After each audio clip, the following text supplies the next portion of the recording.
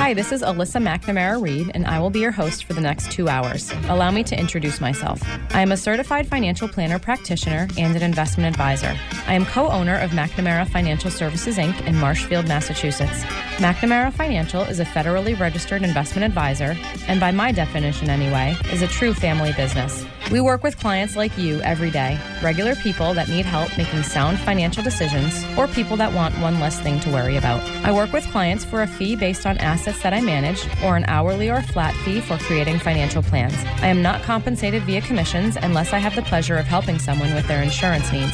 There are some things worth paying for, and perhaps a lifetime of financial security is one of them. I, of course, cannot guarantee that working with me will ensure a secure financial future. McNamara on Money has been a call-in talk radio show since 1990. I love hearing from listeners, and there truly are no dumb questions. In fact, I like the simple questions, because everyone should have the answer to those. Just don't call me asking for the next hot investment or which market is going to outperform this year. Number one, that's not the nature of this show. And number two, I have no idea. Any advice I give to a caller is meant to be generic in nature and should be verified with his or her own financial professionals. You will hear about a variety of topics on this show that relate to investments and personal finance. We try to cover topics that people can relate to regardless of their net worth or financial situation. And of course, we try to keep it interesting. I would crunch numbers for 2 hours or spreadsheet cash flows because I'm a total math nerd, but that wouldn't much make for good radio. Instead, I choose to educate people on topics surrounding big financial events in life, like marriage and divorce, kids in college, death of a loved one, career changes, and of course, retirement. I once heard that it is a smart man that knows what he doesn't know. I'm sure it was my dad that said that, and I'm also sure that it applies to women. That is why I invite guests onto my show that have expertise in different areas also related to personal finance. I feel it's important to note that the opinions of these professionals are not necessarily the opinions of McNamara Financial or any of its advisors. As long as we are on the subject of disclosure, I should note that while we may discuss investments and or markets on this show, that past performance is not indicative of future results. Thanks for tuning in. And welcome to McNamara on Money. My name is Justin McNamara, alongside Michael McNamara. We're getting ready for our Halloween, our annual Halloween Tricks or Treats show. I should say your annual Halloween Tricks or Treats show. Financial Tricks or Treats. Financial Tricks or Treats. Let's be specific about that, my son. I guess you're right. Well, okay. This is a financial show, so I thought maybe it was a soon, but okay. Our Financial Tricks or Treats show. Do you happen to know how many years running you have this going? Nah. Probably didn't. You probably didn't. Yeah. No, I don't keep. We don't have a great calendar of past McNamara financial shows. I don't keep tracks of stuff like that. Joe. Okay. Just more important. Yeah. This is kind of a little fun show with me just kind of teeing off on a number of issues that I think are important. Most of them are financial. Some might sneak into the political realm with a side comment or so, but I want to be careful about that. Okay. As you know. So, okay. You have to be that way these days anyway. So what the heck? You have to be political or you have to avoid it? Well, it's somewhere in the middle, I guess. I don't know. Okay, so... Well, hang on. Let me... so again, we're live on WCAP. If you want to give us a call, telephone number is 978-454-4980. Again, that's 978-454-4980. So if you're hearing us on CAP today, you can give us a ring. If you have a question, you want to shoot us an email, we do have the email open. It's questions@McNamara on Money. That's questions@McNamaraonmoney.com. All right. Alrighty. So, again, we're going to cover a wide variety of subjects here this morning. Okay. And I'll start off with some of the. Wait, now hang on. Do you want it? Should we start off with the Bitcoin ETFs, Bitcoin futures ETFs trading? No, that's not really our style. Did you? Well, actually, that could come into play here in a little while. Okay. That's for sure. That was the financial news of the week here. By the way, I would classify that as a trick. Okay. Okay. Yeah. Agreed. Yeah. Yeah. Okay. All right. We'll get to it when we get to you when we get to that particular section of the Tricks or Treats show. All right. So, and the other thing you should know is in the first part of the show, any information that I quote from is from the Charles Schwab quarterly report. You know, they publish for financial advisors, as you know as well as I do. Yep. Some quarterly information about stuff in the financial world, and the bottom line is that that I may quote that source. I'm not making up some of the information that I'm going for. Okay. Why don't you get a little closer to the mic? Yep, okay. I think I'm a little louder than you are. How am I doing like that? There better, Cindy? That's better. Much better. Geesh, I can't blow my nose now, Cindy. You're good. Okay, if I can go from there. All right, so and sometimes I reverse the order. So here we go. Treat. All right. We are being treated to very low interest rates. Okay. You okay with that? Yes. Now, some people are being treated to them, and others aren't being treated to that, obviously. But it kind of depends. If you have a mortgage or a loan, you're probably happy about low interest rates. But if you're a bondholder or a saver, okay, you're not happy about low interest rates. Okay, and so the trick is that bondholders and savers are in trouble and have been in trouble, okay, for a few years. And I'll try, as we go here, I will try to give some updated information. I have the 10-year Treasury rate. Yeah. I have it at 1.68% this morning. I have it at 1.2. The yield. I have it at 1.2 on Yahoo News. Was that right? No, that's a 5-year. I apologize. 1.65. Close enough. Okay. So you can lend your money to the United States government for 10 years, and you can get a whopping let's round it off, 7%, okay, on your money. And we'll get to talking about inflation and taxes in a little while. But the bottom line is that for the last almost 10 years now, 8 or 10 years, interest rates have been pretty darn low, and for the last 5 or 6 or 7, really low. And I don't know when that ends, but if you were used to living off your CD interest, or if you're used to living off your Treasury interest or your money market fund rate interest, you've been kind of being Yeah. punished for that with low interest rates. I did pull up the 10-year. 10 years ago it was at 2.06, and Yeah. it's fluctuated. It did get up. I don't think has it even hit 3? Yeah. It's barely touched 3 in the past 10 years, and it's been down sub 1 at times as well. So yeah, Yeah. you're right. I mean, we have been.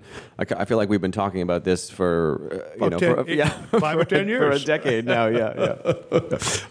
And who knows when they go up? It doesn't look like they're going to move anytime soon, but stay tuned. Yep. But anyway, and so folks, if you don't like that, like 1.7% on the 10-year Treasury, well, if you bought a 30-year Treasury, you could get 2.1 these days. Ooh. Whopping return, huh, my son? Okay, so anyway, unfortunately, folks who own bonds for income, Right. we kind of own them to offset the excitement of stocks in our portfolios. But unfortunately, if you're depending on your bonds for income, folks, these are lean times, and that certainly applies for savers as well. By the way, the 13-week Treasury, my son, Yeah. is at 0.5%. So that's 5/100ths of 1%. 0.05. Yeah. 0.05. 0.05. Yeah. That's So the yeah. 0.05. So just who knew? And I kind of given the circumstances. Yeah, we've been spending time. We plan for income. I mean, I don't know that it's totally accurate to say that we don't rely on bonds for income, right? We do. We do mainly take a total return approach to investing, where we're using appreciation from portfolios to help generate income. But yeah, we have been dealing with that. It's just, it's more difficult now, and really for the better part of the last 10 years, to generate income from a portfolio and just sort of be live off the dividends person, Yeah. right? Oh, my portfolio yield's going to be 3.5%, so I'm just going to take that and I can leave my capital alone. That's been a difficult game to play for a long time, and again, probably for the foreseeable future anyway. Yeah. I'm guessing that'll continue to be the Yeah, case. I mean, in the bond world, if you get, let's use 1.5 or maybe even 2. Yeah. And dividends in the stock world, for most of them are like 1.5. So if Yeah. you run the 1.5 or 2 range with stocks and or bonds, okay, how many people can just live on 1 or 2% of their retirement portfolio for income? And the answer is not many. Not a By the lot, way, yeah. and not a lot that we know, given the circumstances. So the trick is that you have to get some growth in your portfolio and use that to augment these low rates. And that means owning some stocks, whether you like it or not, folks. So we'll just kind of leave it alone. But And just by way of comparison, so from just about 1970 to the year 2000, the 10-year Treasury was almost always over 6%. Yep. So a 6% coupon on a 10-year Treasury. That starting in 2000, it started to drop below, and by the time we get to 2010, we're sort of in the ballpark that we're in now. So it's been a long time. We've been doing this for a while. It's not news, but it does. It's certainly easier to build an income portfolio if you got a 5% bond in there. It's not news, but it is a trick. Yeah, okay? That's right. No question about that. Yeah. So, and folks, the conclusion that one would draw from here, from an investment point of view, is that hopefully you're comfortable whatever percentage of stocks you have in your portfolio, and maybe you might need a little bit more to kind of make up for what, if you have an 80% bond portfolio, folks, I think you're in rather large trouble for the rest of your life trying to get income from it and be okay. But Yep. that's another story. Okay. Yeah, and just because we sit and meet with a lot of clients, the difference between someone who's been primarily equity over the past decade versus primarily fixed income. It's, there's not, I know the historical numbers say, you might earn 5% in your bonds and 10% in your stocks, but the differences have been a lot starker over the past decade or so. Sure So it's harder and harder to just sit on your nice conservative bonds. The translation, folks, is stocks are good and you should own some. Well, the percentages. At least they have been, right? Mark. Yeah. The percentages are question mark. Yeah. All right. Next. Now I'm going to step into a little bit off the pure financial road here. Treat. We are being treated to very low interest rates. That sound familiar? Yeah. Okay. But here's the trick. There are some folks in Congress who think that this means we can spend ourselves into oblivion and not have to worry about paying much on the money that we borrow. Okay. No response to that?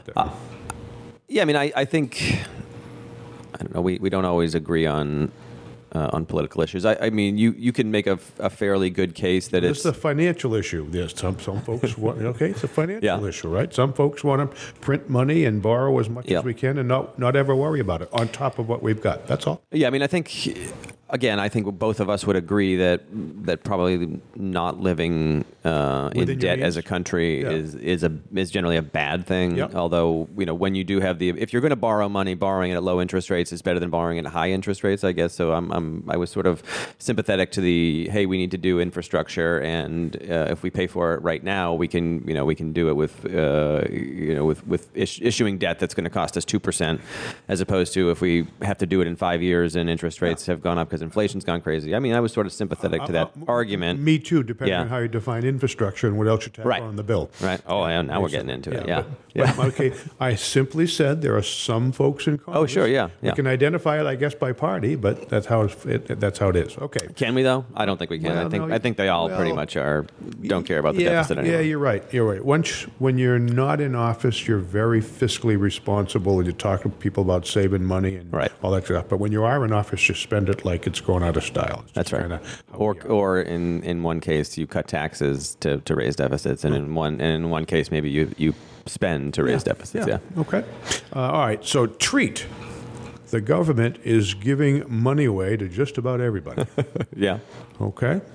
Well, and by the way, that's because interest rates are so low, I guess, or because we think we should, or whatever. And again, I understand we've had a COVID disaster here for the last couple of years, and to some extent, the government has to support people in the economy. I'm fine with that, but at a certain point, that becomes silly, and maybe there are some negative consequences to giving money away and making it free. Okay. Yeah. Oh, yeah. I mean, Again, there's certainly there are winners and losers in all this, right? So your savings account is a loser, right? I've been answering the question, hey, is there any place I can go to get interest on my savings for for the better part of 10 years now? Nope. But on the other side of it, we've had folks who are able to to buy houses that and have relatively modest payments on it. I'm looking at the 30-year mortgage rate as of right now. And again, this may be sometime last week. I have 3.05%. That's that's a national average for the 10-year. I heard a promo coming in that they just dropped below 3, so right around 3. Yeah.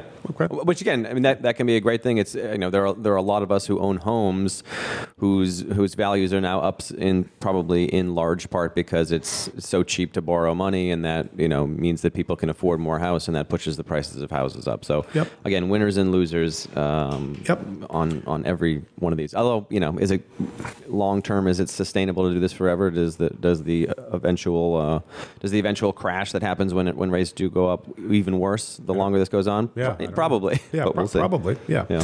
Anyway, so by the way, so the treat, government's giving away money. The trick is that, like, beyond a certain point, there are some folks that might be encouraged to be dependent upon government, feel entitled, or lack motivation to work. That's just a broad, generic comment.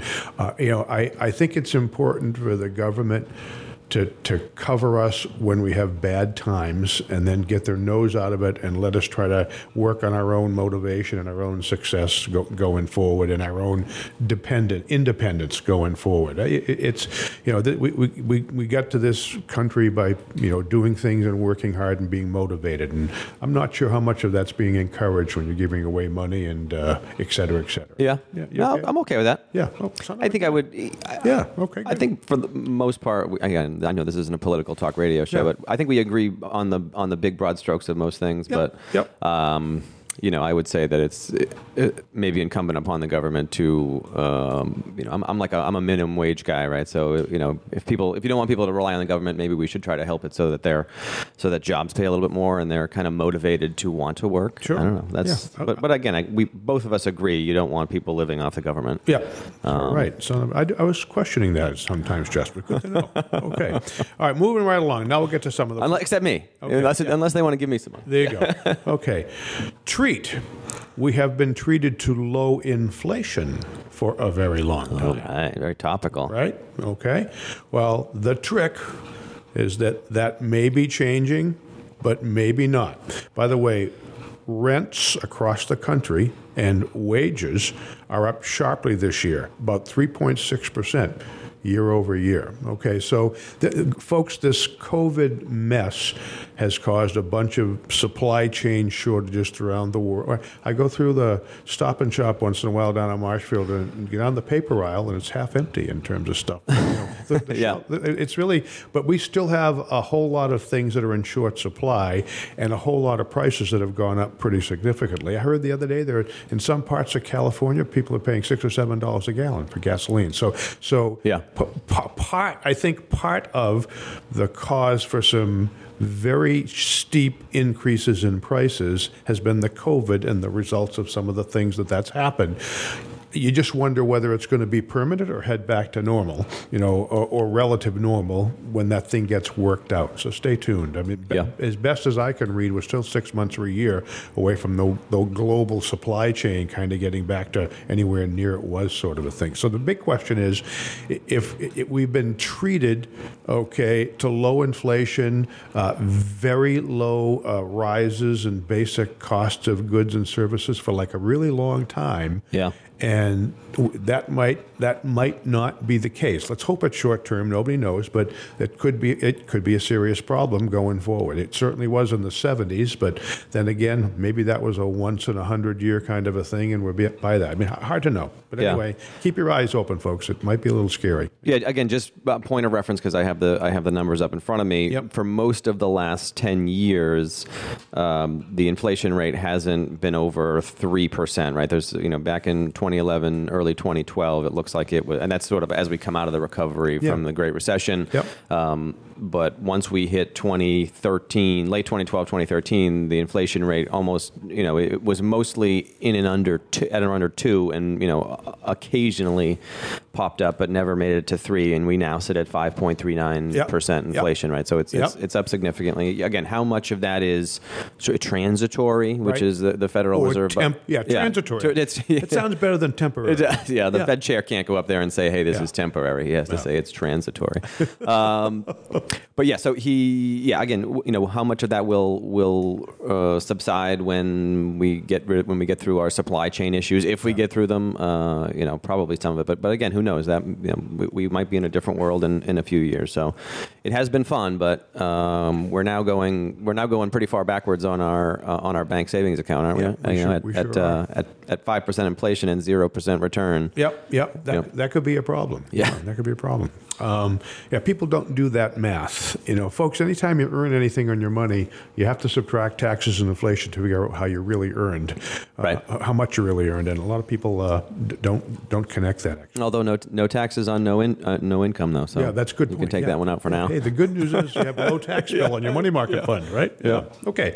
All right. So I need to explain a couple of things before I do the next trick or treat because it's got to do with GDP and a whole bunch of other things. So we don't like to get too technical on this show. So folks, okay, I don't know what your monthly charge card bill is, but if your charge card bill is $1,000 and your joint income of the family is $50,000 or $60,000 a year, that's probably not scary. Okay. Yep. Okay. If your charge card bill is $15,000 this month, and your income is $50,000 or $100,000, that might be scary. But if your income is $500,000, that might not be scary. So yep. The size of your debt, you kind of have to relate it to the size of your income before you figure out how good or bad that ratio is. You okay with that? I'm okay with that. I'm on a roll so far here, right? Yeah. Okay. So, well, by the way, it kind of works the same thing for governments, and debt. Okay. Right now, according to the Charles Schwab folks, our government debt is 120% of our income. We call our income our gross domestic product, but right now the amount of debt we have is bigger than our income. Okay, that the last time that happened, I think, was in World War II. Okay, when we had war, when we had to spend a whole bunch of money we didn't have and borrowed it. Okay, but so right now, okay, our government debt is bigger than its actual figurative income as measured by the gross domestic product. Short story is that ain't good. And I hope it's transitory. How's that? Would you be okay with that? I'm okay with that. Yeah. Okay. Yeah. Okay. By the way, there are some countries in the world where the government debt is like 150 or 200% of their income, and they're in deep trouble. Okay, if that's a systemic kind of a problem going down the line. But the short story is, people, you can't have debt beyond your income that you can take care of and make go away. And the same thing applies for a country. And I sure as heck hope we get our act squared away together, and either our debt goes down or our income goes up to be okay with that. Yeah. You okay with that? Yeah, I'm okay with that. I mean, if you take a look at the average person, my debt to GDP, I'm sure I'm probably, a lot of people with their mortgages are probably around that number, but I think when most people think when countries get up too high, it's a potential issue anyway. Although Japan's been, I guess, okay for a long time. They've had a pretty high debt to GDP, but yeah, it's bad, right? Yeah, we can. And again, someone like you can sit here and look at a country like Japan and maybe think they muddle along for a long time. Would you want to live there? Well, and then things can end quickly, and then we can all of a sudden say, "Oh no, I guess we were wrong. You can't keep that going forever." It's just not good, right? Okay, and I think governments have to kind of stick to the same budgeting principles as people do. That's my general comment on that, and we're being tricked about that, and I hope it doesn't end badly here. All right, so where am I here? Okay. You know what? Where are we going next? Because I feel like Cindy, are we up on a break? No, not yet. No. Oh, we go at 10:30. Cindy, just jump up and down, start doing jumping jacks, so we'll know that a break's coming. Okay, or something like that. Okay. All right. So let's see here. All right. So here's the treat. The treat is that the U.S. stock market is at or near an all-time high. Unbelievable, as a matter of fact. And if people look at their financial statements every month like they shouldn't, you probably know it's been a pretty good year in terms of where your money's going. Okay, so what's the trick? Well, it's going down sometime, and maybe by a lot, but nobody knows when, and you can't predict that sort of a thing. So, I guess the point of that is, folks, you need to be ready for the next downturn. Okay, and that doesn't mean you guess when it is and take all your money out of the stock market. It means that you're hopefully prepared for it now with a diversified portfolio, and you're not going to do anything silly when the time comes. That we're absolutely going to have a down market, and it's absolutely going to be scary, just like the last one. And up until yesterday, for the history of this country, we haven't gone to the end of the world and disappeared. We always get better and move on. So, down stock markets, okay, I call call them temporary downward movements. You notice I didn't say crash or end of the world.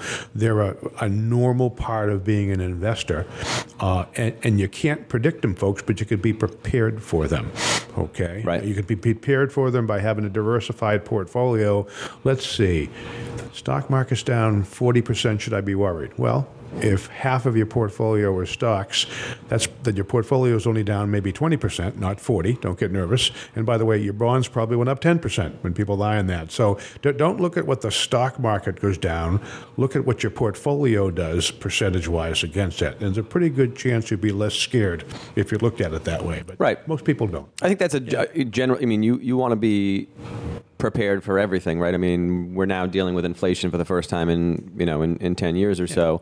Ideally, your portfolio was prepared in some way to deal with inflation because it's always a concern. So hopefully every new issue that crops up in the stock market or the bond market isn't something that you need to adjust your portfolio to say, oh man, I didn't know inflation was something we need to worry about. I better go buy some inflation adjusted bonds right now, right? Yeah. That's hopefully not the way you're managing your portfolio. But anyway. We'll come to that very shortly and a few other tricks and treats. Yeah, but the bottom line is, and by the way, folks, if you're listening to this and you've got this portfolio and you're retired and you're taking income, okay, I know you're worried about the next downturn, but by the way, so easy to solve. You just put 2 or 3 years worth of income aside and you can buy your way through it. All right, we're being played off as usual. We'll be right back. Hi, this is Alyssa Reed with McNamara Financial in Marshfield. Your investment strategy should largely be determined by the amount of time you have before needing the money. If you are aggressively invested, time is your friend when it comes to your portfolio recovering from this scary stock market. If you need your invested money soon, it should have been conservative to begin with. If you're not sure how your money is invested, I'd be happy to offer my opinion. 781-834-2010. And we are back. Welcome back to McNamara on Money. My name is Justin McNamara alongside Michael McNamara for our annual Halloween financial tricks or treats show. We are live today up in the Merrimack Valley. So give us a ring if you have any questions. 978-454-4980 if you have your own trick or treat you wanted to add, or if you have a question about about anything anything on your mind. Again, 978-454-4980, or you can shoot us an email, which I am checking here as we go. Questions at McNamaraOnMoney.com. All right. What trick and treat are we on? All right. Trick. We have these things called bear markets that scare the heck out of investors. All right? We do. And by the way, according to the Charles Schwab folks, since 1966. Yep. When I was 8 years old and not paying attention. Since 1966. You were not 8. You were... No. 18. 18. Sorry about that. That's right. You wish. Just getting out of Hull High School, as a matter of fact. All right, so take a guess at how long the average end of the world lasts in the financial market since 1960. End of the world in air quotes. In other words, bear markets. Oh, I probably have this on or my... temporary downs. Take outline. a guess. The average? man. 11 months. 15 months. Oh, okay. Okay, so the average time it's gone down since 1966, yep. Okay, is 15 months. Average drop.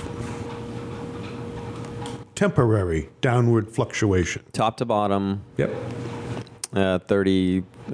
Not bad, 38%. Okay. All right, so folks, since 1966, those down times on average are a mere 1.25 years, a year and 3 months. Okay? Yep. And 38%. Of course, your portfolio went down 38% only if you had 100% U.S. stocks. So I want you to remember that, folks. But those are the times. Yep. Okay. All right. So I mean, this, probably just in the S&P 500. I'm sure is probably the index that we're using here. Yeah. So here's the treat. We have always through today, okay, been treated to a bull market after that bear market that got you all of your money back and then some.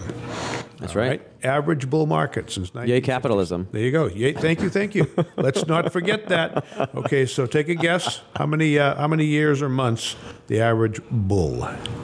Oh man, this one's hard. 5 years. 70 months. 70 months. Almost 6 years. Almost 6 years. Okay. And average up. Average percentage from the bottom. Yeah. 300%? I don't know. 207. Oh, 300 All would right, be so a lot. folks, so here's the math, and it's tough to do on the radio. So, all right, okay, if you started off at the worst, I'm going to just use the averages, Okay. for the last, 60 years, 70 years, 80 years? Yep. No, 60 years, yeah. If you just use the average, by the way, let's pretend Yep. that you started investing at exactly the wrong time, okay, Right. and you had all your money in stocks. You didn't dollar cost average, Okay, just you dump it all in didn't there. do anything, okay? And then presto, over the next 15 months, you go down 38%. Okay? Yep. Well, here's a question for you. If you closed your eyes and prayed or did whatever you did to need you to stay buckled up, if you went down 38 and then up 207, are you ahead or behind? Ahead. Ahead. Okay? Should we do the actual math? Like, Okay. we can do it. We can do it. If you want to. Okay. So, folks. We'll take $100,000 Yep. times 38%. Yep. That's 0.62%. You're down to $62,000 Yeah, now do 207. times 2.07. Yep. You're at $128,000. There you go. So you're up, even if you started right at the worst possible Yeah, time. and if you divide that math, it'll probably be like a 4% return, not the 8 or 10, but you're not negative, sort of a thing. Right. Okay, so folks, just think about this. Okay, if you're on this roller coaster, and it goes down 38 and up to 07, then down 38 and up to 7, which way is it going? It's going up. Okay, let me give you my old yo-yo on the escalator analogy because it's the best, the only one I can think of. Okay, imagine you're standing by watching somebody going up an escalator, and they're flipping a yo-yo. Yep. Okay, when the yo-yo is down, pretend that that's the bad market. Yeah. Okay, and then when the yo-yo goes up, that's the good market. But while the yo-yo was going up, so weren't you, because the escalator was taking the yo-yo up. And that's exactly how the stock market works. Any long-term chart of the stock market shows these bumps that go down, and then there's bigger hills that go up. Okay, so folks, if you take a look at any long-term chart, okay, what's happened, thank goodness, is that every up market we've ever had has been bigger than and gone on longer than any down market, and the course of that trail is northeast. And folks, northeast is the best investment direction for an investor. Okay. Okay. By the way, you can become a very wealthy person going down 38 and up to 07 and down 38 and up to 07 for the rest of your life. That's you right. just need about 6 or 7 years at the worst to get through that to be okay with it. That's right. That's the waiting part, okay? So, folks, that's the way it's been. That's the way you have to understand this, okay? And we go through all kinds of gesticulations every time the world comes to an end, and people just don't remember that this is like a natural thing. Well, it's different this time. We're going to do this. It's always different, but the story's always the same. We get the heck scared out of us. It goes down for some reason we don't understand and we didn't know about and we couldn't predict it. And then what? We figured out a way to get over it and get better and go on. And that's how it works. That's right. Pardon me for being casual, but if you've looked at it long enough, anybody listening to us who's been an investor with a diversified portfolio for the last 10, 15, 20 years, they know how it works. Right. Okay. Plain and simple. Yeah, I mean, it's hard. Well, again, we bash the financial media all the time and media in general. Except for radio stations. Except for Yeah, in Lowell. Yeah. except for weekly, And Marshfield, yes. radio shows with long-term outlooks. I mean, again, it gets pretty myopic, right? Bad news sells, and someone who's saying, when's the market going to stop going down is probably going to get more clicks or more views than someone who's saying, hey, you know what, this is probably going to be temporary, and I wouldn't worry too much about it as long as your investment strategy was appropriate before this bear market, right? Yeah. It's just sort of it's kind of the way our media works, and it focuses in all the wrong places. If you're a long-term investor and understand how the game works, is boring. And so, yeah, we risk being boring on the radio show once in a while, but you know what? If you're listening to us, folks, it makes sense. So That's right. It's not as exciting, okay, but it makes sense if you take the big picture in and go for the big ride, as they say. Yep. All right. Okay, so this next one, I need a little explanation here. Okay, companies are worth what they're worth based on what they're earning and a few other measurements, okay? Okay. But sometimes a company goes for more than it's worth because people get greedy and think it's going to be terrific, and they could drive the price of a company beyond what it's really worth. Right. I mean, there is no... I understand what you mean. There really is no, companies aren't actually worth anything, right? It's purely a supply and demand. They're worth some multiple of the income and profits. Right, which we don't know. Which we don't know. Right. But anyway, but sometimes if you call it an intrinsic price or an intrinsic value, a company's probably worth about this. Yep. Sometimes people buy it up in a greedy frenzy, and the price is actually higher than it might be worth. Yep. And then sometimes it's lower than it might be realistically worth. Right. And by the way, those are the times you're making lose money, over the long run. But anyway, so just again, because stock investors are looking forward, right? And it's not a, hey, this is what it's worth right now. It's oh, here's my stock. I think it's going to do this, right? Facebook, Google are great examples where they sold at high multiples, and it turned out that they were justifiably high. I'm sure at lots of times in their history because they turned out to be gigantic. I'll be on those in a minute. Which I know. Yeah, I saw those. That's where I got my example. Good segue. Good segue. But anyway, so here's the trick. So there's a measure of the relative price of the stock market. It's called a price-earnings ratio. Yep. Okay, and it's the price of the stock to the earnings that they make. And right now, the ratio is 22. Okay. 22 times earnings is an average price for the U.S. stock market, according to Schwab last quarter. Okay? Okay. And by the way, that's it, huh? Okay. Yeah, and that's it. Yeah, go figure. And the historical price-earnings ratio for the market is 16.5. Well, if on average it's 16.5 and now it's 22, one could say the stock market's overpriced. Right. Okay, so that's the trick. The trick is the forward price-earnings ratio for the S&P 500 right now is a little over 22 times earnings versus the long-term average of about 16.5 times earnings. That's the trick. Yep. The treat is that this could go on for another 10 years. Markets have been on higher than above average prices for some time. Is it going down sometime? Yes. But this market, with a hiccup exception last spring in 2020 because of a COVID, this market has been going higher and higher and had high PEs for the last 10 years, sort of a thing. So yes, the market is expensive, but that doesn't mean it's going down next week. Nobody knows the future. Yeah. And so the treat could be, okay, that it could go on forever. Okay, well, it won't. It could go on for the next few years. The trick is it could go down tomorrow afternoon. So you just don't know what's going to happen. But the point is, okay, that markets sometimes run ahead of what they're really worth and run behind what they're really worth. But if you just kind of hang on and get through those times, you're probably going to be better off than trying to make some guesses about when it's high and when it's low. Trust me on that, folks. Most people guess wrong. It's again. So the PE ratio is. Has changed over time, right? There are times it's been trending up. I think, in the 80s it was down. There were times when it was down in sub 10, and it's been trending up over time. But if you look way back in history, back in the 1920s and I think early 30s, we had PE ratios that were very, very high as well. So we don't know. The problem is if we all knew what the PE ratio was going to be in the future as a static number, it would be easier to value stocks and there wouldn't be as much volatility. But you have to guess what a stock's going to earn, and then B, what it should trade for based on its PE ratio, which makes the whole game pretty difficult. If I knew that, I'd never tell anybody. Yeah. Okay. But anyway, so that's the point, folks. Okay. So don't get involved in that, I guess, is the best way to say it. Okay. All right. So to your little segue later on. Okay. So the Standard & Poor's 500 biggest publicly traded companies in America, is overly concentrated. This is the trick. Is overly concentrated. Facebook, Apple, Alphabet, Amazon, and Microsoft, those 5 companies, comprise 24% of the entire S&P 500. Okay, so the market has been steered by 5 gorilla-sized companies that have been in the sweet spot of the world from a technology or a communications point of view.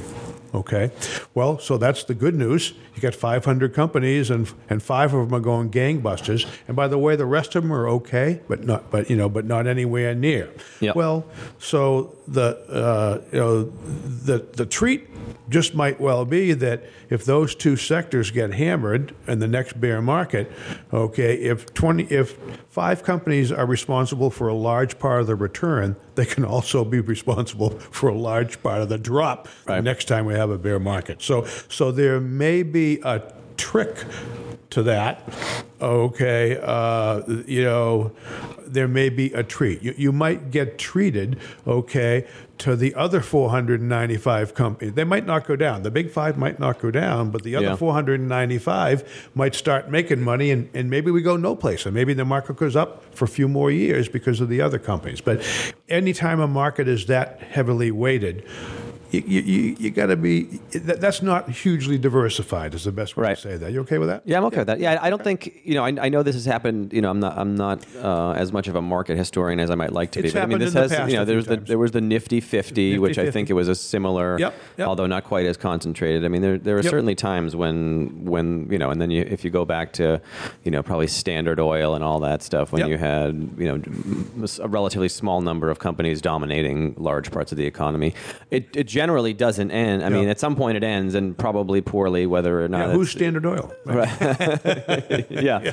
So I mean, at some point probably that party will end. Although we don't know when. It could be it could be next year. It could be in 5 years. It could be in 10 years. So And by the way, maybe those 5 continue to go along very steady and not grow, and maybe the other 495 make a few bucks and we're hunky dory for the next few years. But that it speaks to diversification, by the way, folks. And I think it also speaks. So you should. Owning the S&P 500 is great. We are certainly not going to sell our positions in the S&P 500. We have them for, the vast majority of our investors. But we certainly believe in diversification, and that's one of the reasons, right? If Congress starts to act all together and they start to want to break up the big tech firms, you could see a significant drop in the S&P 500, even though it's only in maybe 5 companies, right? I mean, how many companies are really going to be affected by people sort of taking aim at monopolies, right? Not many, but it could really impact the value of your shares. So, overseas investing, small cap investing, also good. Yep. Okay, diversification is good. It reduces your need to make some guesses about the rest of your life, which is pretty tricky anytime you do that. Yep. Okay. All right. So, trick. Investor sentiment is about 63. Now, nobody knows what the heck that means. I don't know what that means. Okay, folks, there are people who take polls about how people feel about the stock market. Okay, and by the way, if it's about 63, there's a scale.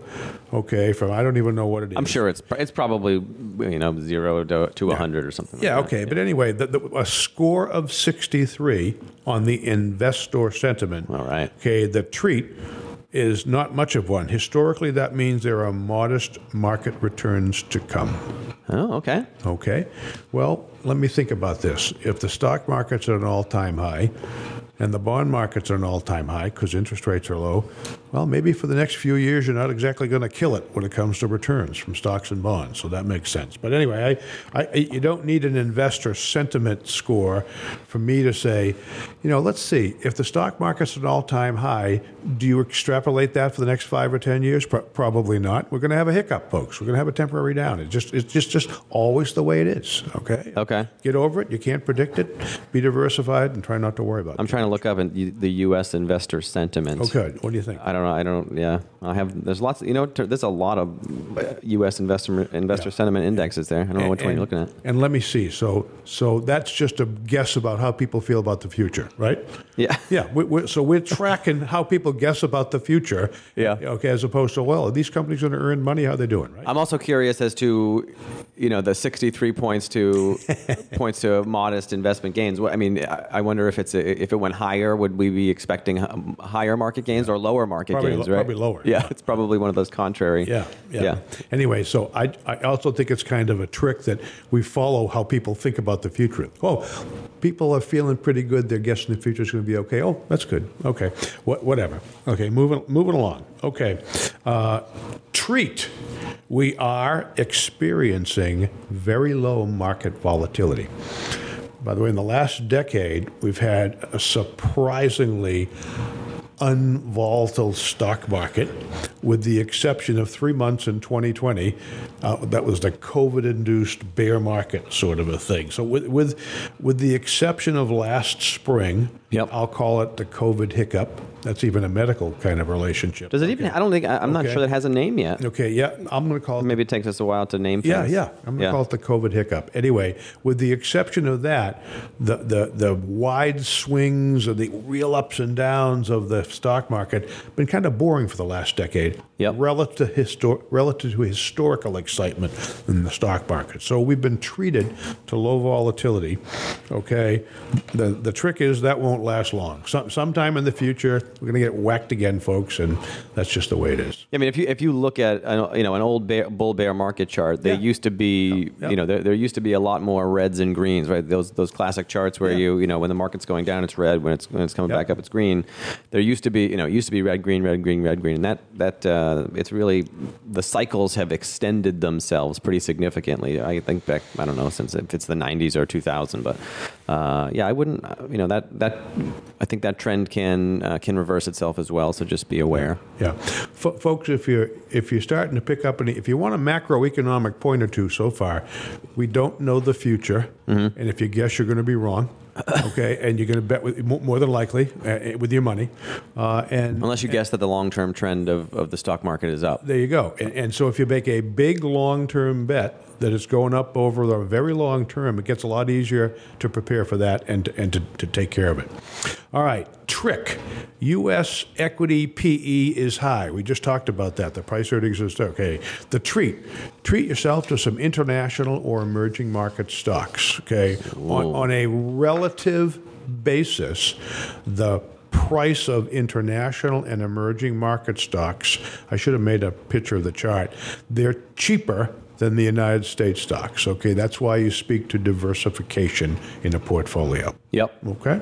Yep. All right. I mean, I should say, again, that doesn't necessarily mean that that there's an imminent reversal of recent trends of the of the U.S. being a better performer than international and emerging market stocks, right? I mean, these trends can go on for a long time, but it's just all else being equal, you would say, well, international stocks are cheaper, but again, we live in a very, very complex global economy, so maybe not all else is equal, right? Yep. People might look at the United States and say, well, they got their stuff together pretty well. It's a good place to do business, and they're dominating the world in technology, so we should invest there. And there's justification for them having a higher PE ratio, Yep. right? That again, that's probably the case now, and I think a good summary of what people think now. But will that be the same in 5 years? Again, we don't know that. We always just assume that they have capitalism in lots of places, and eventually those trends will kind of reverse themselves and even out over time. But again, we don't know the future. No, and But you should be diversified. the moment an investor recognizes that and admits it Yeah. is when you become an investor. The moment Yeah. a person recognizes Right. that's when you become a long-term investor. Okay. Thank you. That was great. All right. Well, I got to do something on this. Trick. Sure. That's right. I did all the work here. Trick. Bonds aren't safe investments that pay high income. These are not your grandfather's bonds, folks. No question about it. Okay. Okay. And so here's the treat, and it's really not a treat, but the United States bond market, 5-year return going backwards. Take a guess. I should really know this. 3.5%. 2.9. Ah, darn. Okay, That's 5 years? Okay, yep. 5-year return on United States Treasuries. By the way, 10 years. 10-year treasury, I know, 3%? 2.2. 2.2. Okay, so folks, if you own the U.S. bond market for the last 5 years, you've earned a shade less than 3% through today. By the way, if you take, we'll get to that in a moment. Okay, hello. Okay, all right. So anyway, And again, that's you're saying that's low. Yep. And I think that goes back to our earlier conversation that you need to pay attention to overall return, make some guesses about the future return of assets. And I think we're in the camp that if, when you start with low interest rates, you're probably going to get a relatively low return in the kind of the near term future, which is going to impact your potential investment strategy, right? Yep. We're generally pro stock market exposure for most folks. Because even at times when we have pricey stock markets. Right. You don't have a choice because you don't know what time it is. Again, and every situation is different. Yep. That's not a recommendation. That's right. I got to be careful about that, right? Okay.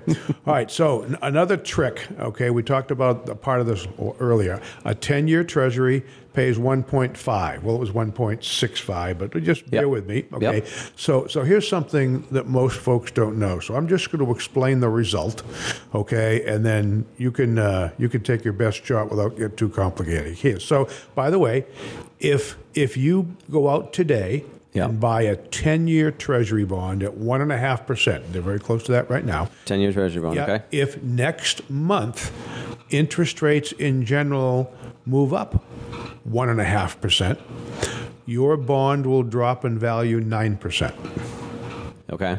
All right. So if you put $1,000, put $10,000 into a 10-year Treasury bond, okay, over the course of a year, it would pay you $1,500.